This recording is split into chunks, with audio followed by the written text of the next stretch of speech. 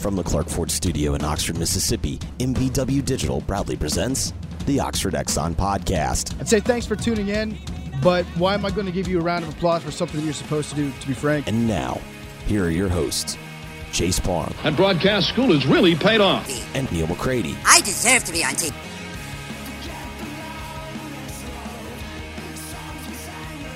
Welcome into this Monday edition of the Oxford Exxon Podcast. Back with you, Chase Parham, Neal McCready, Clark Ford Studio this morning. Busy week ahead. We'll talk, kind of get you set up for that today. Spring football beginning this week. Ole Miss's Pro Day is on Wednesday afternoon. Ole Miss baseball takes 2 out of 3 from Auburn. Has a 2-2 week. Stayed number one in at least a couple polls. It looks like it is one of those weird number one versus number ones this weekend in Oxford. Tennessee coming to town. They are number one in the perfect game, top 25. So Vols and Rebels this weekend. Plenty of football. We're down to 16 in the NCAA basketball tournament as well. So that and more coming up on a show brought to you every single day by the Oxford Exxon, Highway 6 West in Oxford. Lunch specials, $5.69, 2 sides bread, 32-ounce drink. Tons of people coming into town this weekend. If you are doing so, stop in on your way in. You know, you can fill up right there at the pump. You can take a picture of the QR code. You can download the Exxon mobile app. When you do that, 1,000 bonus points. 1,000 bonus points equals $10 even at the pump you're filling up at the time. They're with all Blue Sky locations in Mississippi. They're out North Mississippi, up and down I-55 and more. And again, coming to you from the Clark Ford Studio. Clark Ford's in Amory, Mississippi. 662-257-1900 is that number. Call it. Ask for Corey Clark. Tell Corey what Ford product you're looking for. He'll send you a quote within 15 minutes in business hours, right to the bottom line. No hassle, no haggle. You get your quote. The rest completely up to you. You can shop that quote around. You can do what I've done, what I recommend that you do, and that's hop into a Clark Ford today. 662-257-1900. Guest join on the Rafters Music and Food Hotline. Rafters Music and Food on the Square in Oxford. Great place to grab a burger or a po' boy, an appetizer, great beer selection, full bar, and more. Rafters Music on the Food. Rafters Music and Food on the Square in Oxford and also in New Albany. So, let's see. You got plenty of stuff. Where do you want to start? What do you want to talk about, Mr. McCready? It's up to you. I'm good. Whatever. We got lots of stuff. Sweet 16, terrible call last night at the end of a game. Oh, what happened? I went to bed on the late games last night. TCU and Arizona were tied at the end of regulation, and there was a play at midcourt where Arizona fouled TCU. Okay. They didn't call it. It led to a turnover. And Arizona dunked what appeared to be the game winner, but it was after the buzzer because instead of laying it up, he dunked it. So he kept his hands on the ball too long. But the call had to either be a foul or a backcourt. Oh, okay. It had to be one or the other because he still possessed the ball when he fell down in the backcourt. They just choked.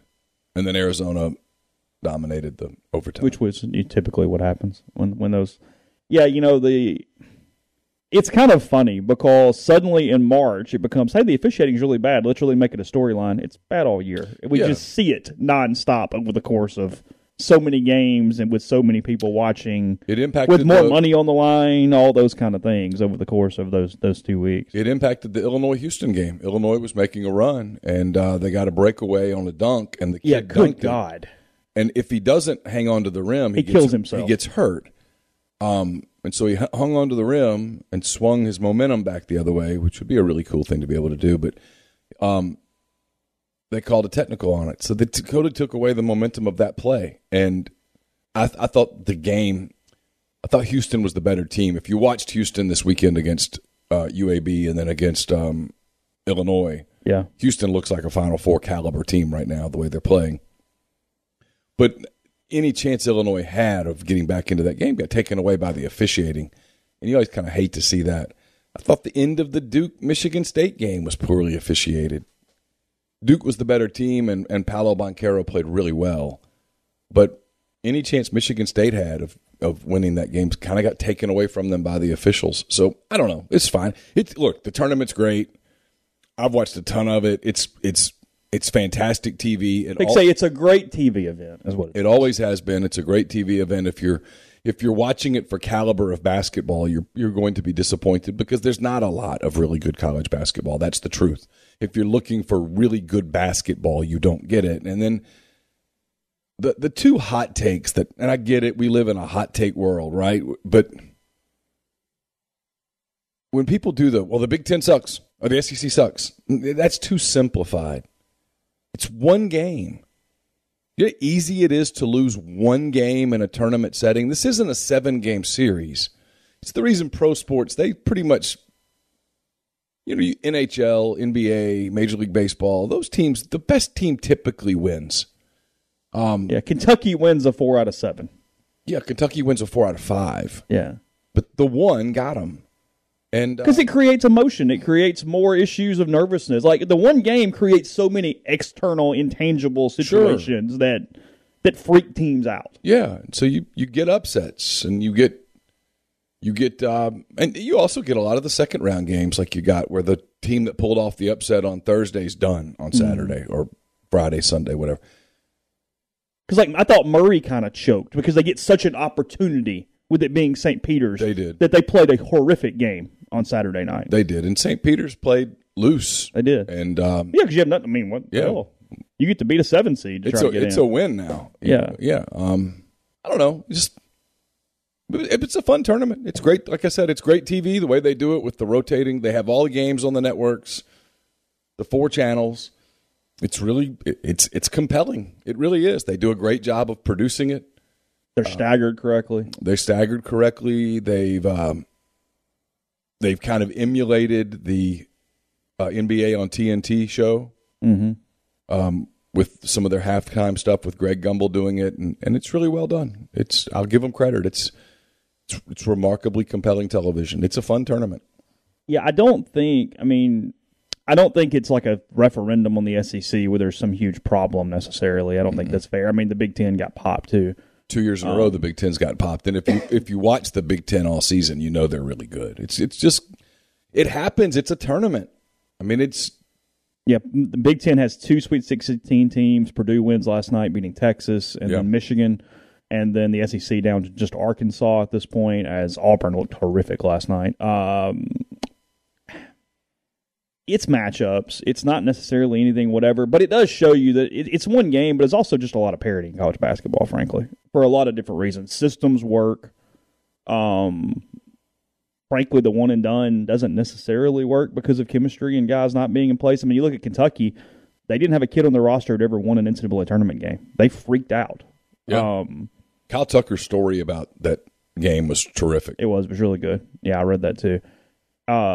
They freaked out, I mean, and it matters to kids. I mean, you look at Kennedy Chandler just sobbing on the court on Saturday, Juwan Howard holding him essentially when that game ends. There's something to the tournament that even the guys going to the NBA, they're wrapped. I mean, it matters. It's a big deal to them. Well, you grow up dreaming of playing in that tournament, and then you get one shot at it. Yeah. When it's over, it's over. Yeah, Rick Barnes been to the Sweet 16 one time of his last 10. It's also that Grind mentioning he's 25-25. Yeah. They just didn't – they played so well in their first round game that, frankly, they were almost due a correction, and it happened. And they got tight late. Who are we talking about? Tennessee. Oh, yeah. This got tight. And Michigan – 2 years in a row has been a pretty solid tournament team. They're tough, they're physical. Hunter Dickinson's a load on the inside. Those Michigan teams sort of have Juwan Howard's personality. They're tough, they're gritty. And Tennessee just missed shots. They had some looks, they had some opportunities. That game was right there to be had by either club, and 2 minutes left, Michigan dominated it. It's a different sample size. It's a different sport. But I saw the comparison, and I thought it was actually an interesting, not an overly long topic. Rick Barnes might be Anko. Tennessee frustrated with him at some point. What do you do? I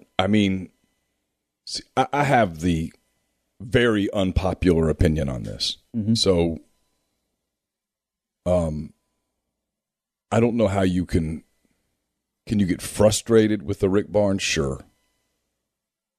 But he has them as a top 20 program nationally. Then you lose. They're in they do, but not every coach who's been there has won. Oh, sure. That's why I think it's an interesting topic. Yeah. Because at some point, though, if your goal is to get to the Sweet 16, it is a failure. Sure. So how do you balance those things? It's really interesting to me. Yeah, it is. It's why we do this conversation at the end of the year, and everybody always goes, "Oh, you just love Bianco." I don't know Mike. There's no way for me to have I've met him, but there's not like a relationship. I don't know the man. I don't spend any time with him, and I don't cover his program. So I don't really I'm not really subjected to him one way or the other, to like him or to dislike him. Sure. I look at his body of work, though, and I'm like, well, they're always right there. And, yeah, they don't get it done, but they're right there. And I don't know the answer to that. It's early to have this conversation. Yeah, I don't even necessarily mean inside this season, just in general. But I don't know how you could look at what Rick Barnes has done at Tennessee and go, we ought to make a change. Recruits at a really high level. His teams are super competitive. I get the frustration of March. I do. I totally understand it. But I don't know how you could sit in that room and evaluate it and go, yep, let's. And it shows you program expectations. Duke would fire their coach. Kentucky would fire their coach. Kansas would fire their coach. We say that, yet is Kentucky going to fire John Calipari? Because it's been a minute. It has, but he typically doesn't have the early round bomb. Now, it's been a minute. They haven't won in 10 years. Yeah, it's a minute. The problem Kentucky has, and it's fascinating to me, frankly, Kentucky is maybe the most compelling program in the country from just whatever, because I don't think Cal's system necessarily works for March. But then if you're sitting there and you're Kentucky, you go, okay, if we fire him, who the hell are we hiring? Right. And what is our plan? Because are they just going to try to run some worse version of what Cal is doing? Because Kentucky does not want to be Virginia, where they try to keep the kids 3 and 4 years and do all these kind of different things. They want the elite superstar player, and Calipari recruits that player over and over and over. And in fairness to him, this year he tried with the older kid. He did. He got something out of Oscar Tshiebwe that West Virginia didn't see. Mm-hmm. No, him, number one player in the country. He's going to win the Player of the Year and everything. He was not impactful at West Virginia. And Calipari brings him to Kentucky, and he's going to win National Player of the Year. So he tried it a different way this year, but it's the tournament. And you go super tight, and his guards were hurt. They were. They were a different team when their guards were healthy. Yeah, Washington's a shell of himself since the injury. Yeah. And Grady had no legs. And then Grady should have been a bench guy, and all of a sudden he's having to be a 30-something minute a game guy. Yeah. And they run into this. And Cal essentially has a lifetime contract. It gets mentioned here. His buyouts are stupid. He's not fireable, frankly. No, and for them, he's a perfect fit. But the tournament is such. Look, Tom Izzo has one title. One. Yeah. One title. Yeah. He has one. Yeah. Everybody goes, legend. Yeah, he is. He's great. And you'd be crazy to run off Tom Izzo. But he has one title. It's really hard to win a title. Yeah, Cal has one title. The fact that Krzyzewski has 5, for as much as people get sick of Krzyzewski and his deal, but 5 titles? Do you know how hard it is to win 5 titles? Jay Wright's got 2 titles. No one talks about him. I'm like, dude's a stud. Oh, yeah. They're there every single year. Look at Baylor. Won a title. They run into a deal where they just can't get it done. Had an injury. Weren't kind of the same. It's hard to win a title. It's really, really, really hard to win a championship. It's hard to make the Final Four. For the elite teams, it's actually the hardest sport to win a title. Yeah, because it just you got to lose once. It's not like the old 80s Lakers and 80s Celtics where, hey, we're going to play 7 games. We're going to sort this thing out. Yeah, look. Yeah, Cal has been to the Final Four with 3 different programs. UMass in 96, Memphis, obviously, when Chalmers hit the shot, and then Kentucky, how many ever times they've done it. But, yeah, 1 title. It was 10 years ago. He lost with Cousins and Wall or whatever that team was. Yeah. On that team. He had the undefeated team that loses to Wisconsin. Was that whoever was on that team? Was that like Dendecker and those guys?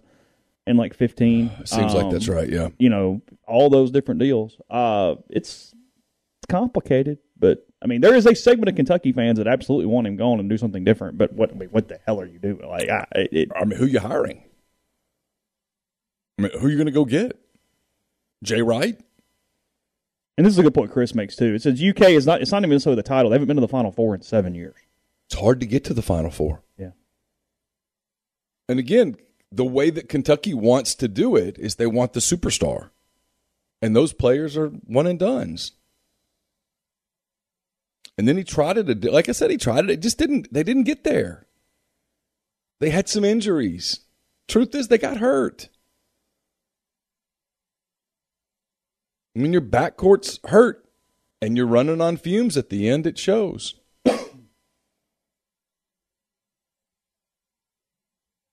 Yeah, benchmark. The Final Four is the benchmark for a completely successful season. It's not the title. Of course. If you get the title, you get the title. But of course. But that's 4. You have to win 4 tournament games. You see these games, they all come down to the end. I mean, one turnover, one mistake. Everybody you play in this weekend's hot as hell. I mean, not like you get they're coming in kind of cold here. Well, I mean, like Mark Few has probably had the most consistent program of the last decade.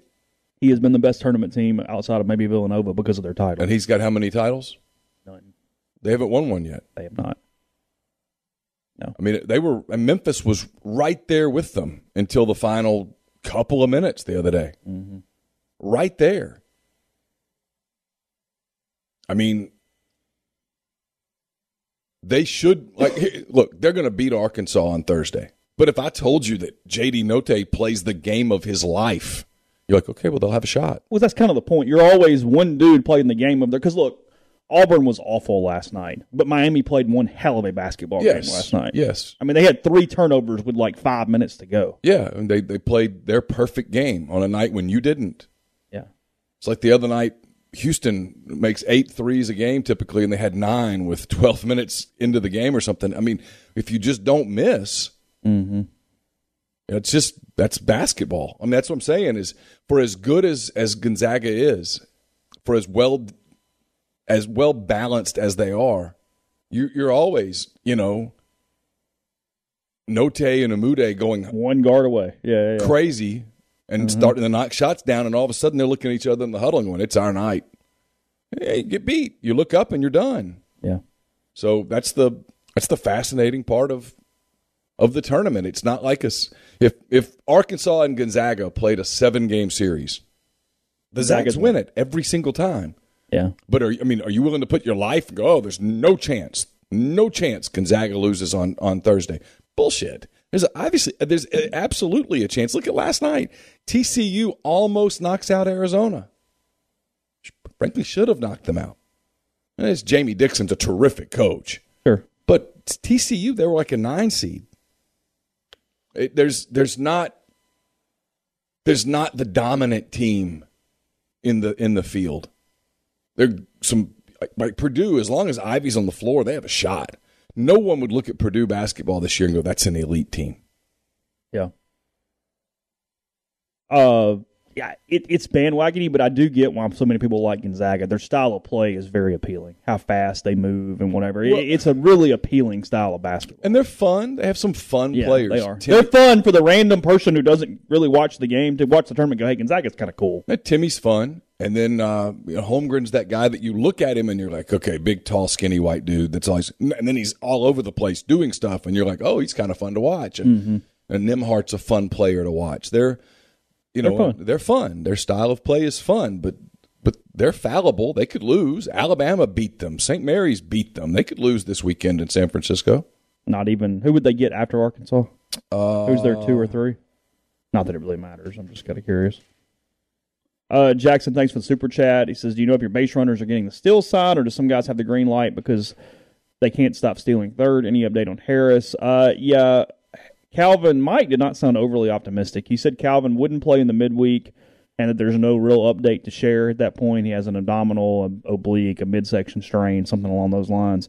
And then on the other, some players do have a constant green light. McCants, Bench, probably Chatinier.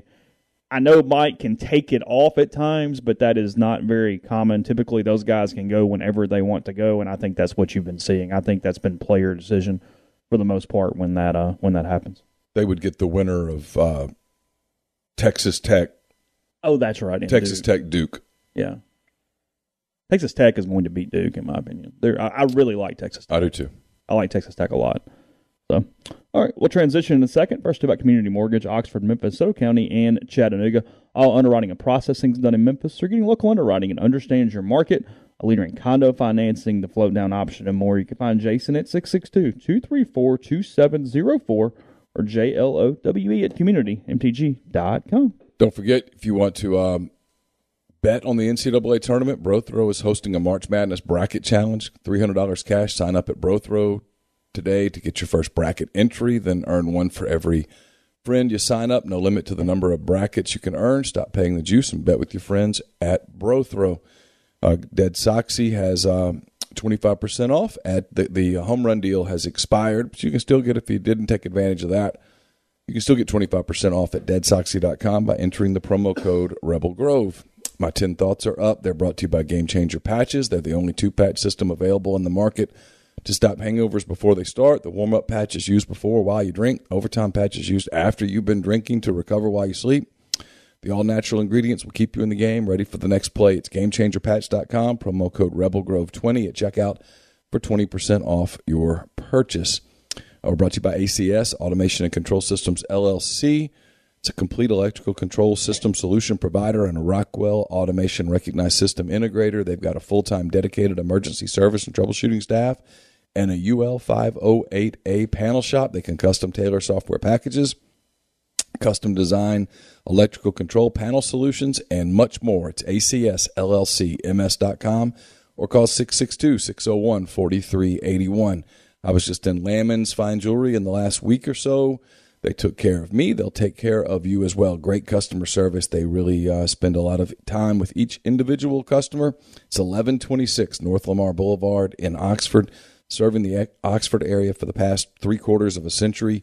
Engagement rings, wedding rings, fine jewelry, watches, pearls, fashion jewelry, children's jewelry, collectibles, and more. Lammons is the gold standard in fine jewelry. It's lammonsfinejewelry.com or 662-234-2777. You may have noticed things are blooming outside. That's usually a sign that spring is right around the corner. It means summer's right behind that, so you want to make sure your air conditioning is ready to roll because it's going to get hot. We live in the South. That's how that works.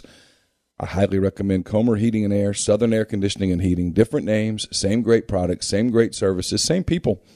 If you live in Oxford, Tupelo, or the surrounding area, call Comer, 662-801-1777. If you live in Hernando, Memphis, or that area, call 662-429-4429 for the people at Southern Air Conditioning and Heating.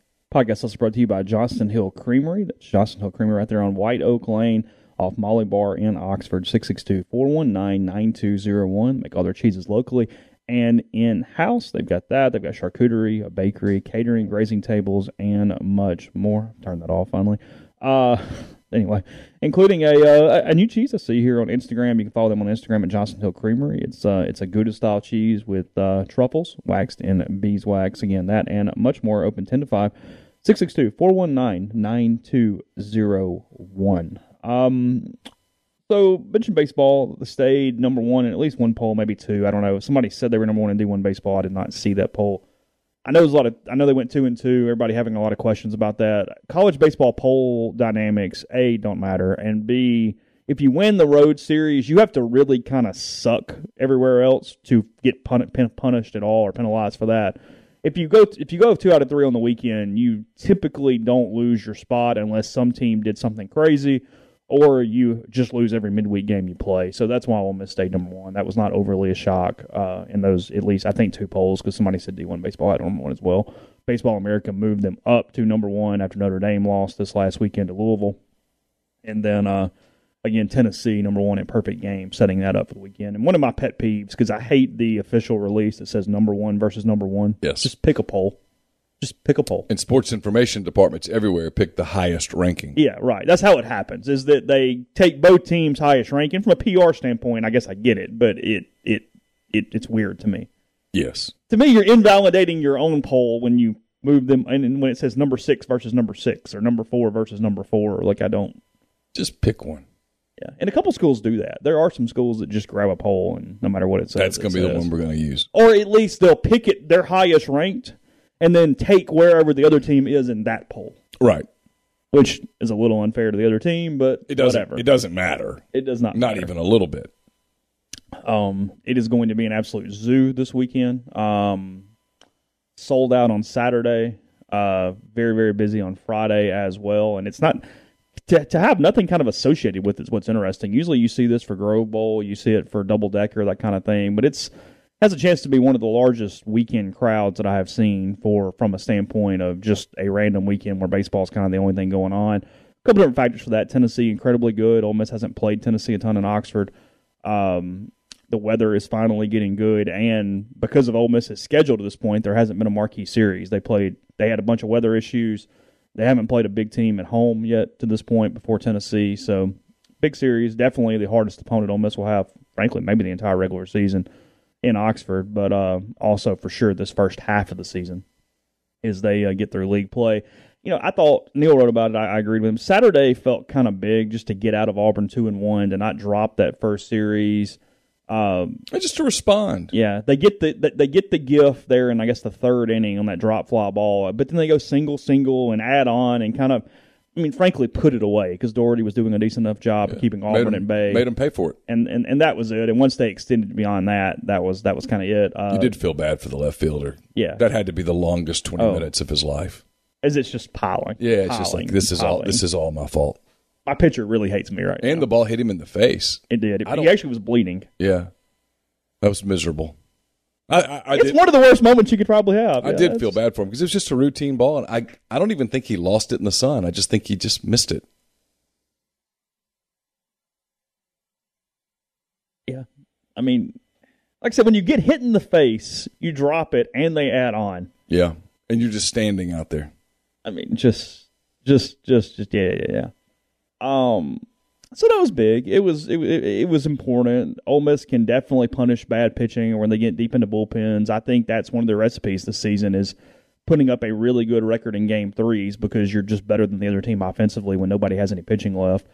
Thought Doherty did a nice job. He held his velocity. He gets into the sixth. He didn't get an out in the sixth, but he gets into the sixth. Only the second Ole Miss pitcher to have done that this season. John Gaddis went 7 against Central Florida. And otherwise, Ole Miss has really, really struggling lengthening starts. I'm going to write about it later today. I talked to Mike a little bit about it on Saturday because going into Saturday's game, Ole Miss starters were averaging 4 innings per appearance so far this season in weekend games. That is not good. That is not what you want to see. It's hard to sustain. That is taxing your bullpen in a very large way, and also with a bullpen that's still trying to transition themselves. You look at their bullpen. 4 of their top 5 relievers are newcomers. You've got Dylan DeLucia, the JUCO kid, and then 3 freshmen with Riley Maddox, Mason Nichols, and Hunter Elliott. So there's a lot of moving parts here for this team. It's what makes them kind of interesting is that they've got the big ranking. They're doing fine record-wise, but there's still a lot of questions to be answered with this baseball team as you get into week 2 of the SEC play. It is not a finished product. I don't think the rotation is at all set. I was asked here a minute ago, how worried should fans be about Diamond's inability to finish out starts clean? In some ways, it just who he is. Nick Suss had a stat on Twitter yesterday that I think he's had 12 SEC starts to this point, and his ERA in those games is 6.29. He's had a hard time putting guys away. We've talked about that all season. He's just finishing because I think through his 4 innings, or 3.2 innings on Thursday, Auburn fouled off 10 two-strike pitches in 4 innings. That's a lot. Just can't get through it, which and it's what, to me, it's the reason that I think it's most, and we may have talked about this, or I may have just told this to somebody when we were just talking off air, I don't remember. No, I wrote it the other day. It's one of my biggest things, and I'm kind of the most critical with Ole Miss wasting so many pitches 0-2, 1-2, because when you have a hard time putting batters away anyway, and Ole Miss doesn't have a ton of swing and miss in their staff, frankly, from a starter standpoint. Well, okay, if it's 0-2 and I go 9 inches out or 6 inches out, okay, now it's 1-2. Then if I do it kind of again, well, suddenly it's 2-2, and we're back into a hitter's count a little bit all of a sudden. And now it's even harder to put them away. And then he fouls off a couple pitches, and then you throw another ball, and it's 3-2. And then you walk him when it was 0-2, and it's, yeah, sure, the pitcher shouldn't have walked him, but there are things that were catalysts to us getting there at that point. And now sometimes the pitcher just misses. These are college pitchers. They're not precise, but going right back at them, and I know you're going to give up some 2-strike singles and you're going to get people pissed off occasionally, but overall, given who this staff is right now, it just feels like the best path for Ole Miss is to try to try to minimize pitch counts. Just go at hitters. Just go. Make them hit it. Let's see what happens. The nibbling appears to have more negative effects than positive right now for Ole Miss. So I was in here working yesterday, and I had the tournament on the main TV, and then I put college baseball on that one. And I was watching, I guess I saw parts of 4 other games. Okay. There was more, like, I noticed in the Arkansas-Kentucky game, there was more attacking on the part of the pitchers ahead in the count.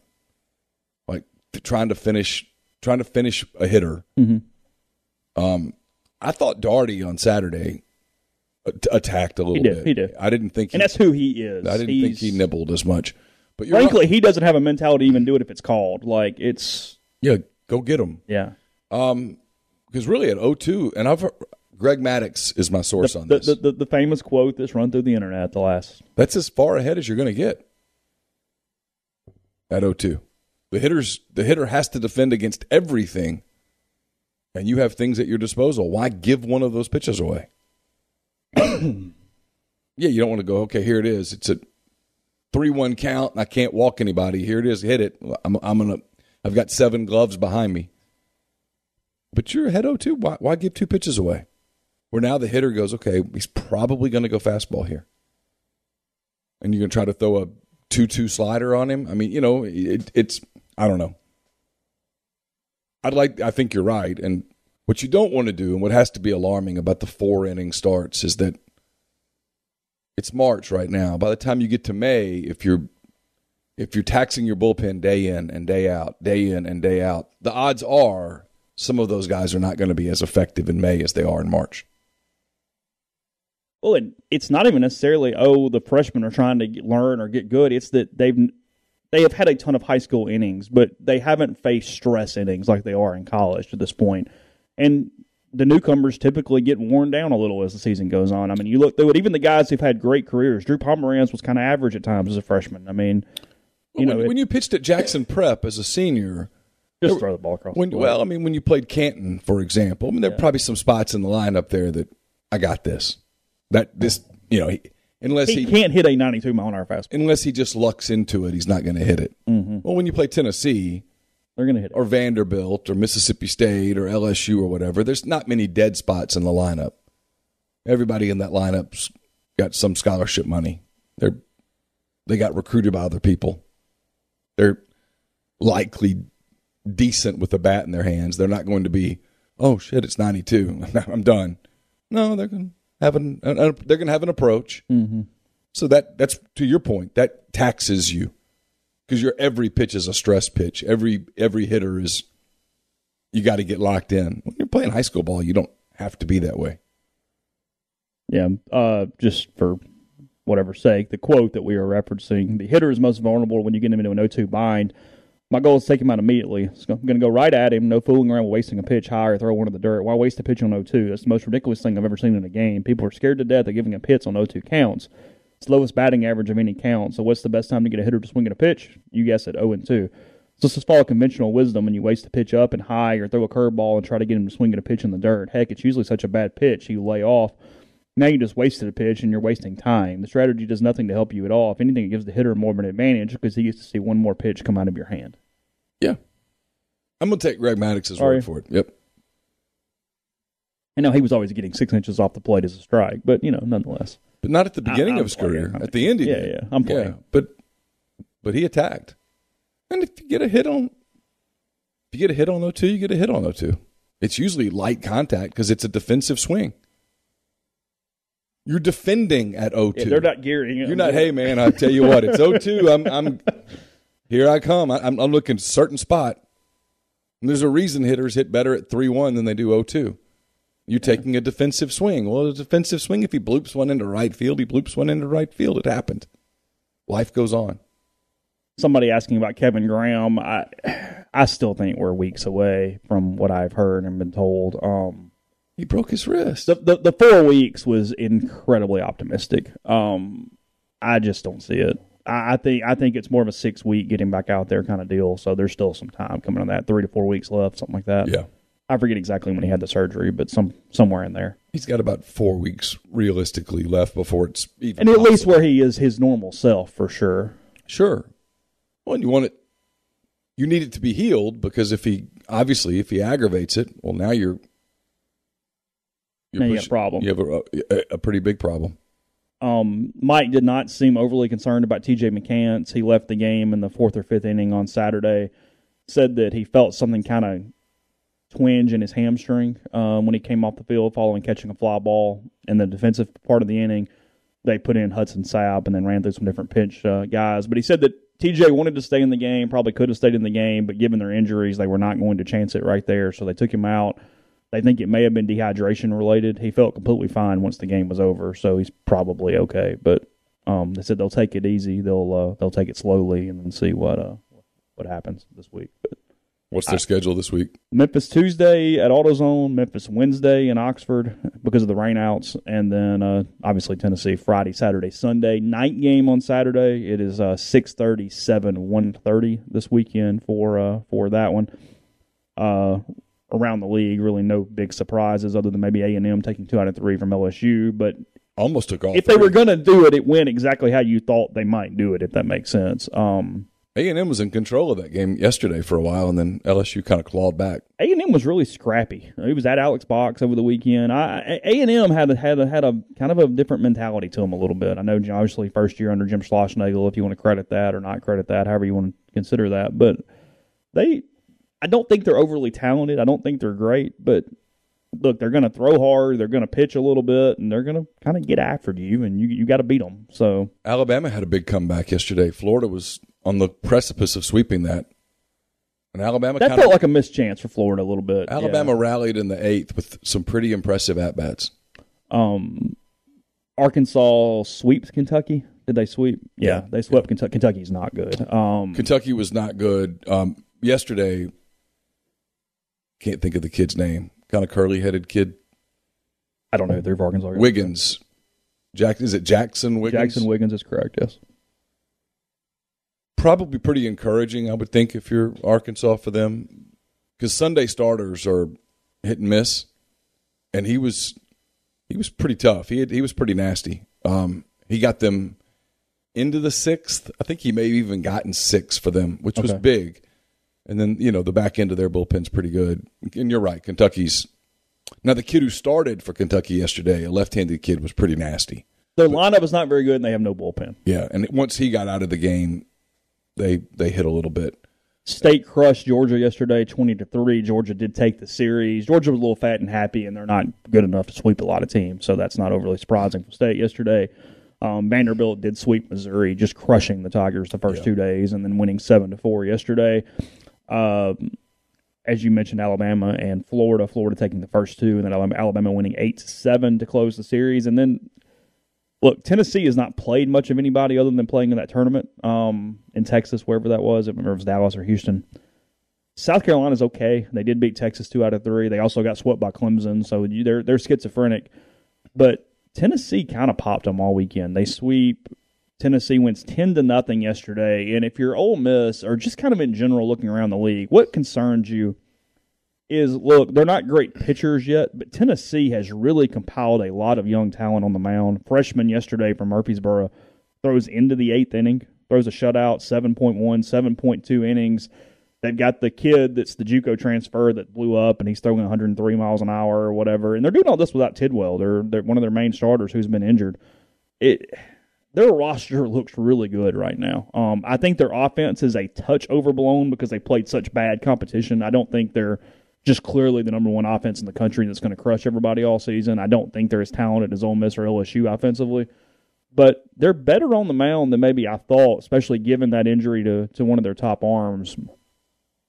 The young guys, how quickly they've transitioned. And again, we'll see more. As somebody said on the board, they get an oil check. They're at Ole Miss, at Vanderbilt the next 6 games. So you'll find out real fast what Tennessee is or isn't.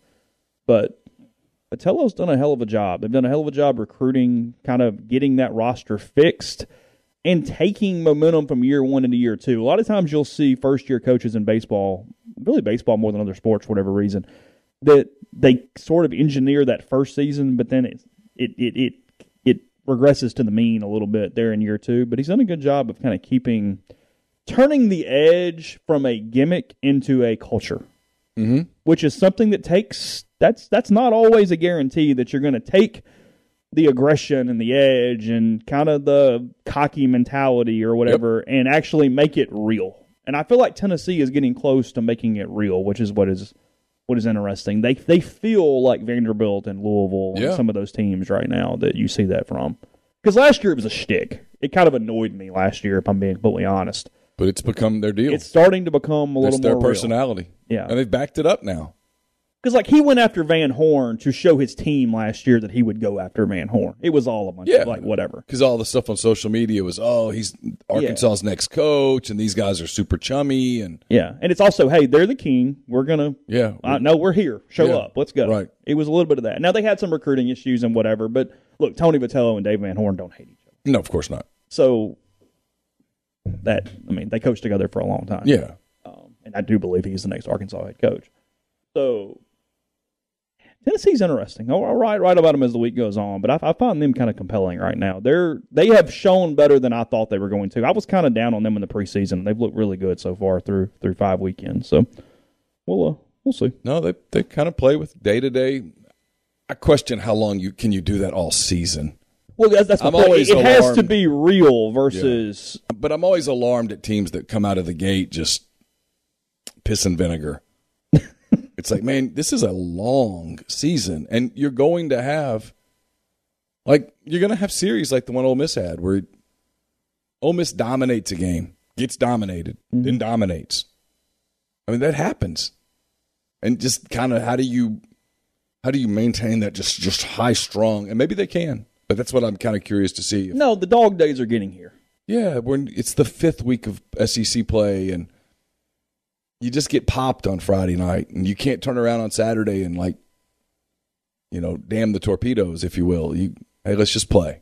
Yeah. Let's just show up and play, and that's because there's 30 of those games, and you're going to lose some of them, and just be cool. Sometimes I think those are the programs that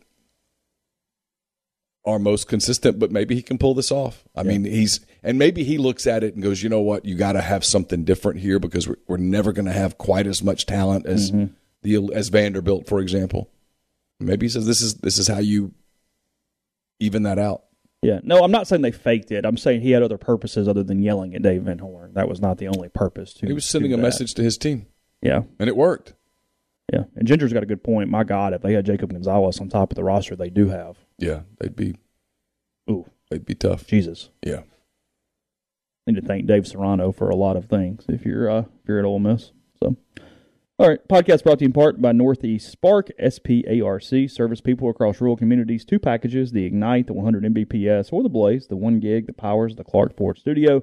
Your hometown team bringing you world-class broadband. That's nespark.com, 662-238-3159. Phone service available, parental controls, network security, and much more. So get the best internet around. Again, 662-238-3159. The College Corners, your one-stop Rebel Shop. 2 locations in the Jackson area. In Ridgeland, it's next to Fleet Feet. In Flowood, it's next to Half Shell. You can also go to collegecornerstore.com. Plus, you can find them on Facebook and Instagram, the largest selection of Rebel gear in central Mississippi. We're also brought to you by Pinnacle. Martin Palomo and I taped a Mind on My Money last Thursday. We ended up talking a lot about soccer, Chelsea, the Cubs ownership trying to buy Chelsea, what that meant. It's pretty interesting stuff about the value of sports franchises globally. So if you want to listen to that, you can. It's on this podcast feed. If you want to learn more about Pinnacle, get in touch with them at mypinnwealth.com, MYPINN wealth.com. We're also brought to you by John Edwards, Regency Travel Incorporated in Memphis. If you are trying to create a trip that creates a lifetime of unique memories, John knows how to put the extra attention that's needed into that special trip to do just that. All you have to do is get in touch with him, give him some parameters, give him a budget, and let him give you some options. And no, you don't have to live in or near Memphis to take advantage of his services. It's 901-494-3387 or jedwards@regencytravel.net. We're also brought to you by Opa, Oxford's newest restaurant on the square. They're coming up this weekend. Give Opa a shot. Gyros, wraps, kebabs, redfish, lamb chops, and more. handcrafted cocktails, frozen libations, and amazing candlelit patio. 306 South Lamar in Oxford. If you're in the market for a Nissan vehicle, Grenada Nissan's the place to go. They've got a complete selection of new and previously owned Nissan vehicles. Great lease deals as well. It's GrenadaNissanUSA.com. I'll publish a mailbag on rebelgrove.com on Wednesday. It's brought to you by Whitney McNutt of Tommy Morgan Incorporated Realtors. Whitney serving you for all of your real estate needs in Oxford and Tupelo. You can get in touch with her. And she sells condos, land, commercial, and residential family homes. 662-567-2573 or 662-842-3844. Podcast is brought to you by G&M Pharmacy, 662-236-2222. They're on South Lamar in Oxford, also on the Square in Holly Springs with Tyson Drugs. They offer MedSync to fill your prescriptions the same day each month and take care of you. Also with Right Way Meds, they'll individually package the medication for those who need that extra step, and they'll deliver locally in the Oxford area, so you don't have to use a big box pharmacy. If you're doing that, just call G&M. They'll transfer your medications, make it easy on you to start using G&M immediately. Again, 662-236-2222. Just quickly, games coming up this weekend around the SEC. Obviously, Ole Miss and Tennessee is the premier series. It's another weekend where there's a couple of good ones, but it's kind of whatever. Alabama at Mississippi State, it feels like State has to get this one if they have just any prayer right now. Yeah. But they have problems. They have a lot of problems. They have lost their top starter. They've lost maybe their top reliever. 2 arm injuries. Throwing Preston Smith on Saturdays. He's very average for a Saturday starter. It's you got the ring to look at, but it's kind of a rough deal right now in Starkville for the Bulldogs. Georgia really just kind of took it to them, and credit State for getting off the mat, because it would have been pretty easy to get swept out of that place yesterday. Yeah. It would have been very, very doable. Georgia is at Kentucky. Good chance for Georgia to get off to a good start. They're in Lexington this weekend. Vanderbilt is at South Carolina. Ooh. Yeah, so interesting. Yeah. If you're South Carolina, you better not. Got to get going a little bit here. Yeah.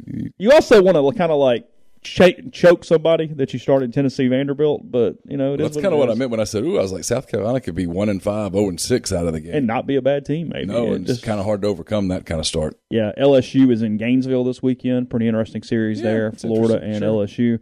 Arkansas with a chance to really get off to a good start. They are in Columbia, Missouri this weekend to face the Tigers. Yeah. If you're Arkansas, you got to at least smell a little blood in the water. I mean, you never want to predict road sweeps, but you got a chance here. So you got to go get 2 at least, because if you're 5-1 out of the gate, you're feeling pretty good. And if you're 6-0, you've obviously created some cushion for yourself. Yeah, and then Auburn at Texas A&M, 2 teams just trying to figure out who they are still a little bit there. In college, it's kind of a chance for A&M to get off to a start where you build some confidence. Mm-hmm. They did play with not edge; they just kind of played with confidence.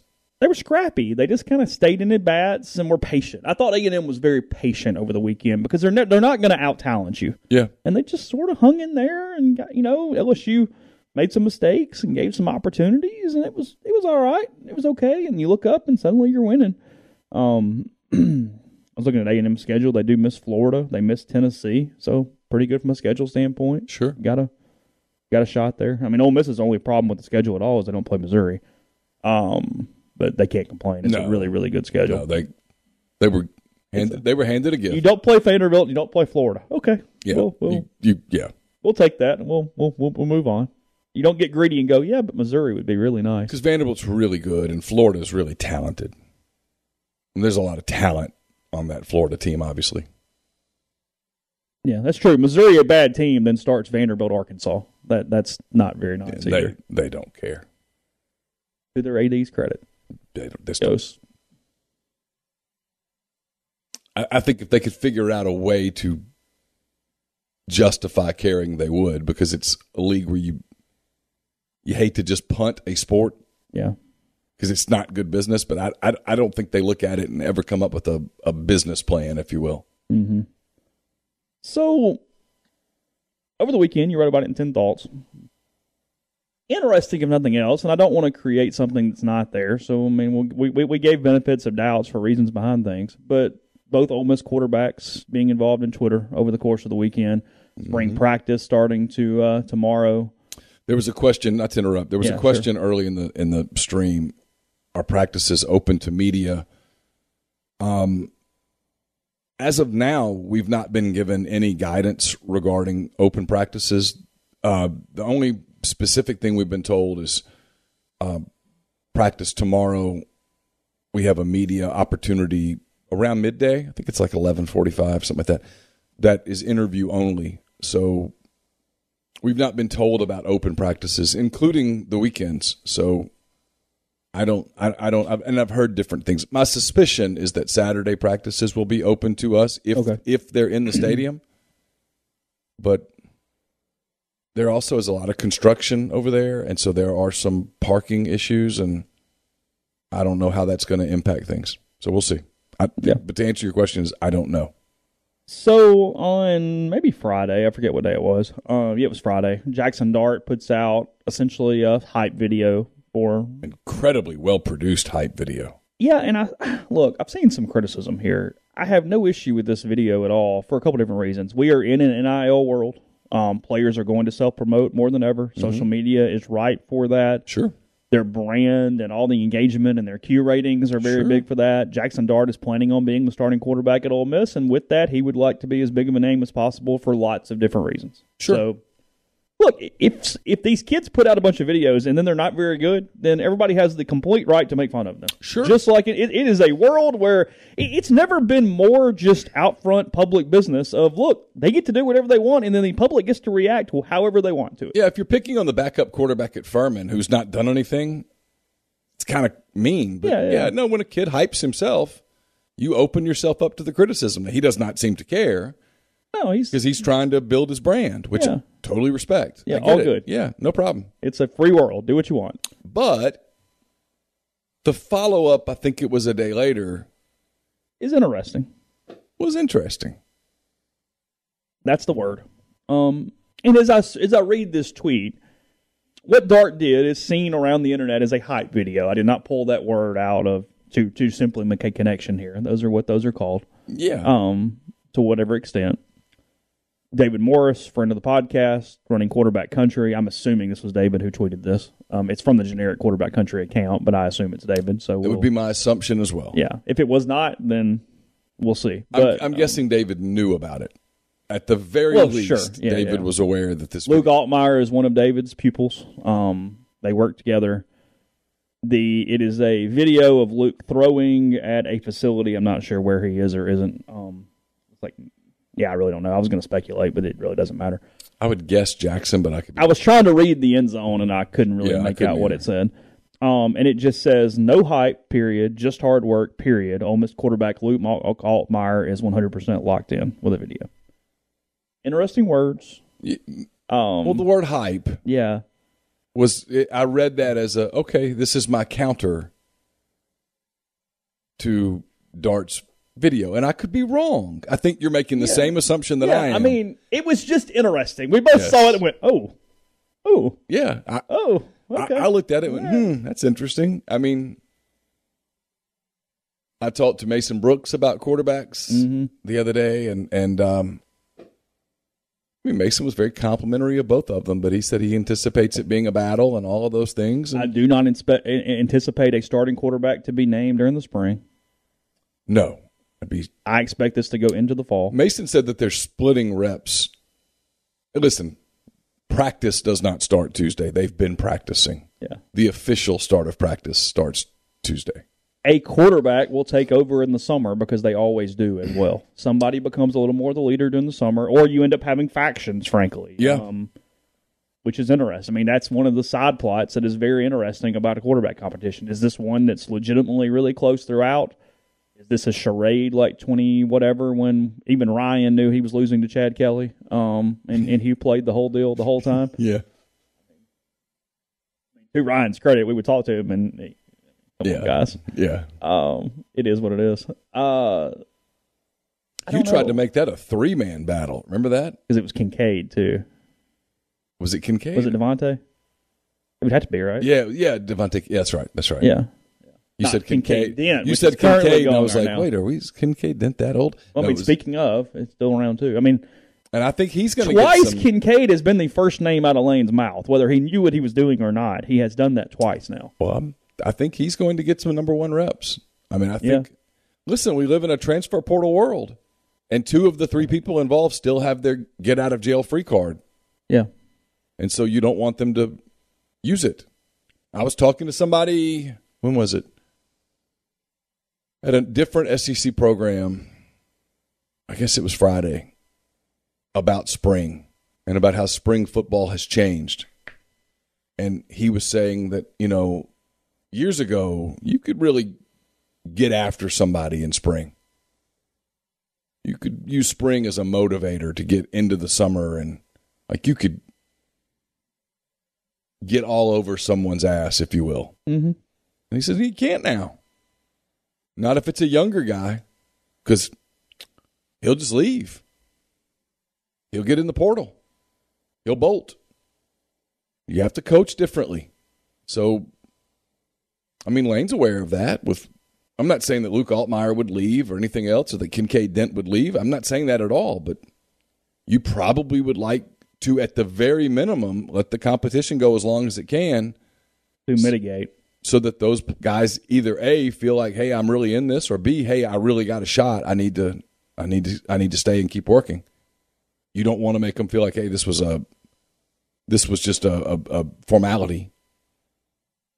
Because obviously, if Luke were to get into the portal, he would have options. Oh, a lot of them. Yeah, sure. Major programs to whatever extent. So I anticipate it being. Look, they both want to be the starting quarterback. If bare minimum, it's going to be incredibly competitive. That doesn't necessarily mean contentious, but no. It's a pretty big prize waiting on the end here. An SEC starting quarterback job. Sure. I think there's sometimes, and not at Ole Miss, all schools do this. There's this rush to turn it into this kumbaya thing, and it doesn't need to be that. Let it just be a competition. They all know what's going on. Stuff's already happened this offseason to prove that it's not kumbaya. Yeah, doesn't mean they're slicing throats, but just let it. That's good. Let's have some edge. Let's go. Let's see what happens. Yeah. Rides on all ships, okay? Sure. Well, you're competing. A weak quarterback competition benefits no one. No. If Jackson or Luke knows from day one that guy has no shot of beating me, okay, here. No, let's gear. Let's go. Yeah. 6 a.m., 5:45. Let's go. Let's compete. Yeah, the challenge comes, and I don't think it comes till August, late August, frankly. If you told me that this thing is 10 days out from the opener before he names a starter, I buy it. Sure. And then the challenge becomes, okay, well, now you have to keep people engaged and stuff like that, because look around the league. How many teams had quarterback injuries? How many teams went all season with the same quarterback? Very few. Just the odds are you're going to need a second quarterback. Hell, some teams needed a third quarterback. LSU needed, about 6 quarterbacks last year? I'm being hyperbolic, but, there were teams that had to play backup quarterbacks at times. Ole Miss had to play backup quarterbacks at times, obviously, against Auburn and then against Baylor. Matt went down, and you had to bring somebody else in for a minute. Yeah, it was Tennessee when he came out for a minute. Was it Auburn? It was Auburn. That's right. Yeah. Where it looked like he was, he came back and played. But, he missed some time, and Luke had to come in and operate a couple of series. Kind of was that way around the country. Auburn had quarterback issues. I'm just thinking about the West. LSU had quarterback issues. I guess Mississippi State went with the same guy the whole year. He made it. He did. There were moments for Arkansas where the young kid had to come in for Jefferson because he got banged up. Texas A&M obviously lost a quarterback early in the season. You just go, Alabama, I guess Bryce Young was able to go the whole year. But, there's a decent chance you're going to have to play a backup quarterback meaningful snaps. Just quickly, I saw it got mentioned somewhere else, or at least maybe it was on the board, maybe in the thread. Ole Miss women's basketball losing to South Dakota in the first round of the NCAA tournament, and then the Coyotes turning around and popping Baylor yesterday. Really? I don't think Baylor ever led. South Dakota wins by 15 or so, breaking the Bears' 12-year streak and at least the Sweet 16. They moved the basketball. I didn't see a ton of it, but South Dakota really moved the basketball. They were impressive. So now they are into I have no clue what the bracket looks like. I did see where the women's tournament had a lot more upsets than usual, which is good for their product. That's a positive in trying to gain more traction, is more upsets, not letting there be such little parity where the 1s and 2s just roll through the whole thing. I think at least 2 10s have beaten 2s so far, which is a big deal for that sport. It really is. That's a big thing. So, South Dakota knocks off Baylor to get into the Sweet 16. Again, Baylor there in their first year without Kim Mulkey. LSU held off a hell of a charge from Jackson State. Jackson State played really well in the women's tournament, by the way, also. So, the other big story on the men's side, Iowa State, the Cyclones playing the Hurricanes in the next game. Iowa State goes from 2-22 to the Sweet 16 in one season. Yeah. I know nothing about the roster. I don't know how they did it. I know they have a first-year coach, but that's incredible. Pretty damn impressive. Yeah, that's incredible. It's whatever it is. He came from UNLV. So, I mean, Iowa State's been a pretty good program. It's from a program standpoint, it's not really a shock. But so who's left? You have it in front of you, the brackets? Yeah, I do. Or I did. Yeah, I do. I know I wrote about it last night, but Yeah, while I'm finding that, I will tell you the podcast is brought to you by Visit Oxford, visitoxfordms.com, the community market.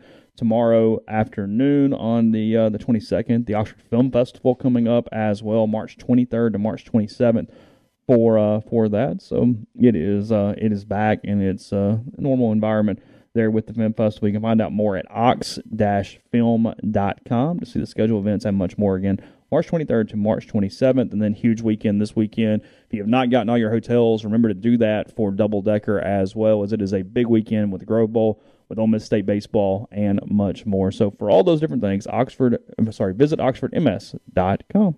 We're also brought to you by Service Specialist Staffing and Recruiting Agency. They've been connecting great job opportunities to candidates since 1967. If you're on the job hunt, if you're seeking an entry-level position, or you're a seasoned professional, Service Specialist has opportunities across the board, whether you're in IT, engineering, dentistry, accounting, law, manufacturing, human resources, or maybe you don't even know what you're looking for. They can help you at Service Specialist. Their goal is to get to know you, your strengths, and see what you're looking for in your next career move to help you find the right fit. Using Service Specialist is free for the candidate. All conversations are kept confidential, so you have nothing to lose by giving them a call. Just get in touch with Will, Sydney, or Kelsey at 662-832-5138, or check out their new and improved website at servicespecialistltd.com. We're also brought to you by The Rogue. The Rogue, your destination for fine men's clothing. Their stylist hand-select pieces from top designers, from work to lifestyle to nightlife. There's the perfect something for everyone at The Rogue, 4450 I-55 North in Jackson, or therogue.com. Don't just accept what you see, but imagine something new. Step forward and chase after a better version of yourself. Every day, Corinth Dental is helping people reinvent themselves one smile at a time. Dr. Bubba McQueen, Dr. Jenny Beth Hendrick are devoted to restoring and enhancing the natural beauty of your smile using conservative state-of-the-art procedures, including Invisalign. These clear aligners are the virtually invisible way to improve your smile, so call Corinth Dental today for a no-cost digital scan of your teeth. Let them show you the way to a straighter, healthier smile. 12 months, no interest, no down payment financing available at corinthdental.com. Also brought to you by Bell & Grove. Daryl Oliver, Evan Dial built Bell & Grove. It's a logistic provider with more than 35 years of transportation industry experience. They specialize in domestic freight movement throughout the continental U.S. Bell & Grove can navigate through supply chain issues while also leaning on their partner carriers to get the most competitive rates possible for their customers. In addition, Bell & Grove can help customers design a custom solution for their shipping needs. If you're in need of moving a truckload, a partial shipment, or a flatbed, Bell & Grove can accommodate you with both air and ground expedited services as well. 865-672-6557 to get in touch with Daryl Oliver there at Bell & Grove. And we're brought to you by Southern Traditions. Southern Traditions Farm, it's a 68-acre, 32-stall, upscale equestrian training and boarding facility in Canton, Mississippi. They've been competing in Florida the last few weekends, winning tons of awards, having tons of success. If you want to learn more about Southern Traditions, whether it's horseback riding offerings or buying your first horse, whether it's boarding, lessons, sales, whatever the case may be, get in touch with the people at Southern Traditions Farm. It's Bowers Cone 1, Bowers Cone, the number 1, at gmail.com, or message them on Facebook or Instagram at Southern Traditions Farm. Podcast is brought to you by PrimeShrimp.com. That's PrimeShrimp.com.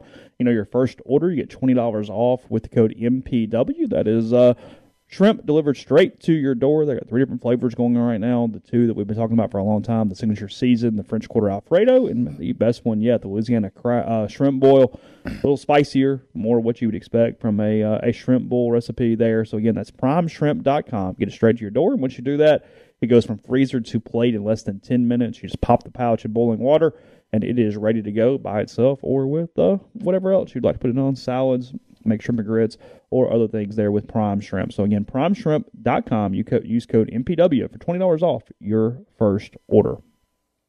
Yeah, NCAA bracket. So we are down to the Sweet 16. As you mentioned, you got Gonzaga and Arkansas, and the winner plays Texas Tech or Duke. And in this one, by far the most competitive region remaining. 4 really good teams.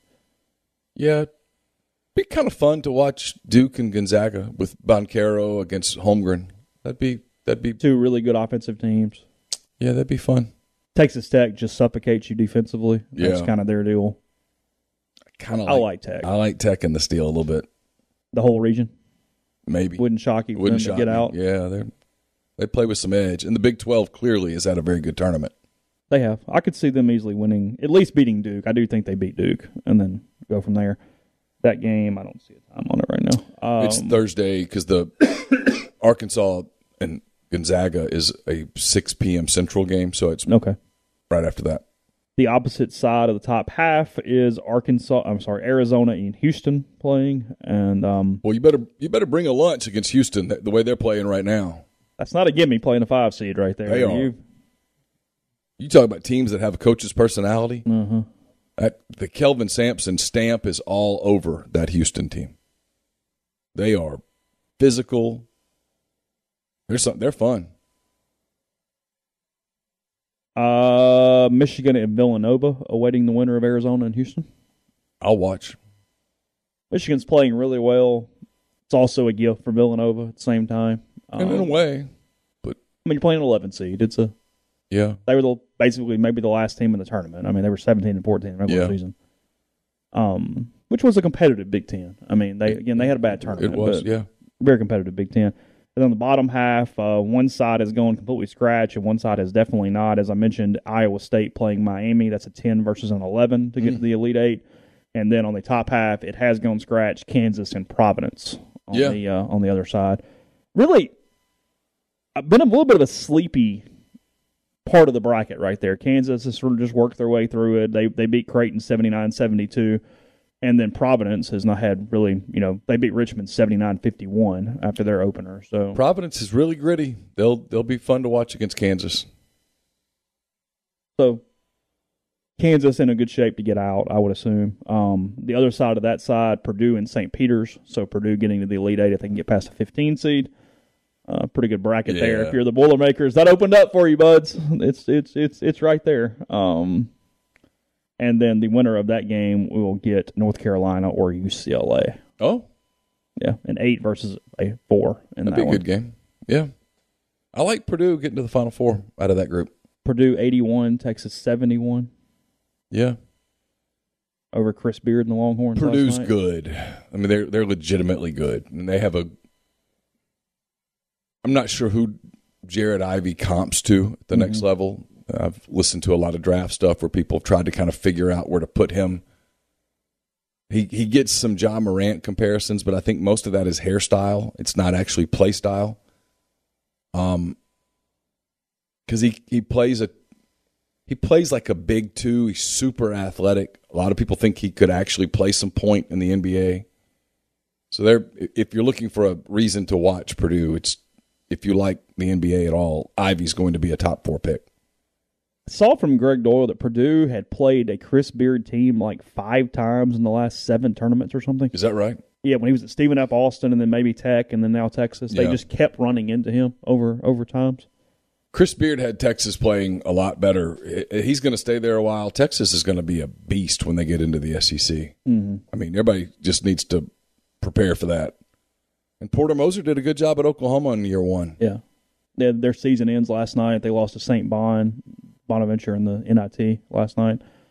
Vanderbilt's still in the NIT. Are they? Yeah, because we've been making fun of Chris Lee because They rolling through it? Chris, we had a little, me and Gabe and Chris had a little text thing going where Chris was making fun of the Ole Miss Missouri game because one of us was going to have to cover another game, and we pointed out to him that you're jinxing yourself. Vandy's going to hang on and be around for a while. They're going to have to go to New York. Who have they beaten? I can't remember. They beat Dayton yesterday, maybe. Did they? I think so. Okay. Alan makes a good point. It was fun, but it was really interesting watching Arkansas, New Mexico, and Memphis and Gonzaga because it did not look like they were even playing the same sport. I mean, one was a defensive bogged down grind, and one they're just flying. New Mexico State, whose coach just got the job. Yeah, we'll talk about that tomorrow. At Mississippi State, we have plenty of time. But they play this methodical, plodding offense that slows the game down. And I don't know works with elite players. Well, it didn't work. We'll talk about it tomorrow. I mean, if Arkansas just shoots fairly well, that's a blowout. Yeah. For whatever reason, Arkansas just couldn't make a bucket. It wasn't because the shots were contested. They were just missing open shots. Maybe their legs were tired. I don't know who knows. Yeah, I don't know. I've had coaches that I know tell me, hey, man, Jans is a perfect fit for Mississippi State. Okay. Maybe so.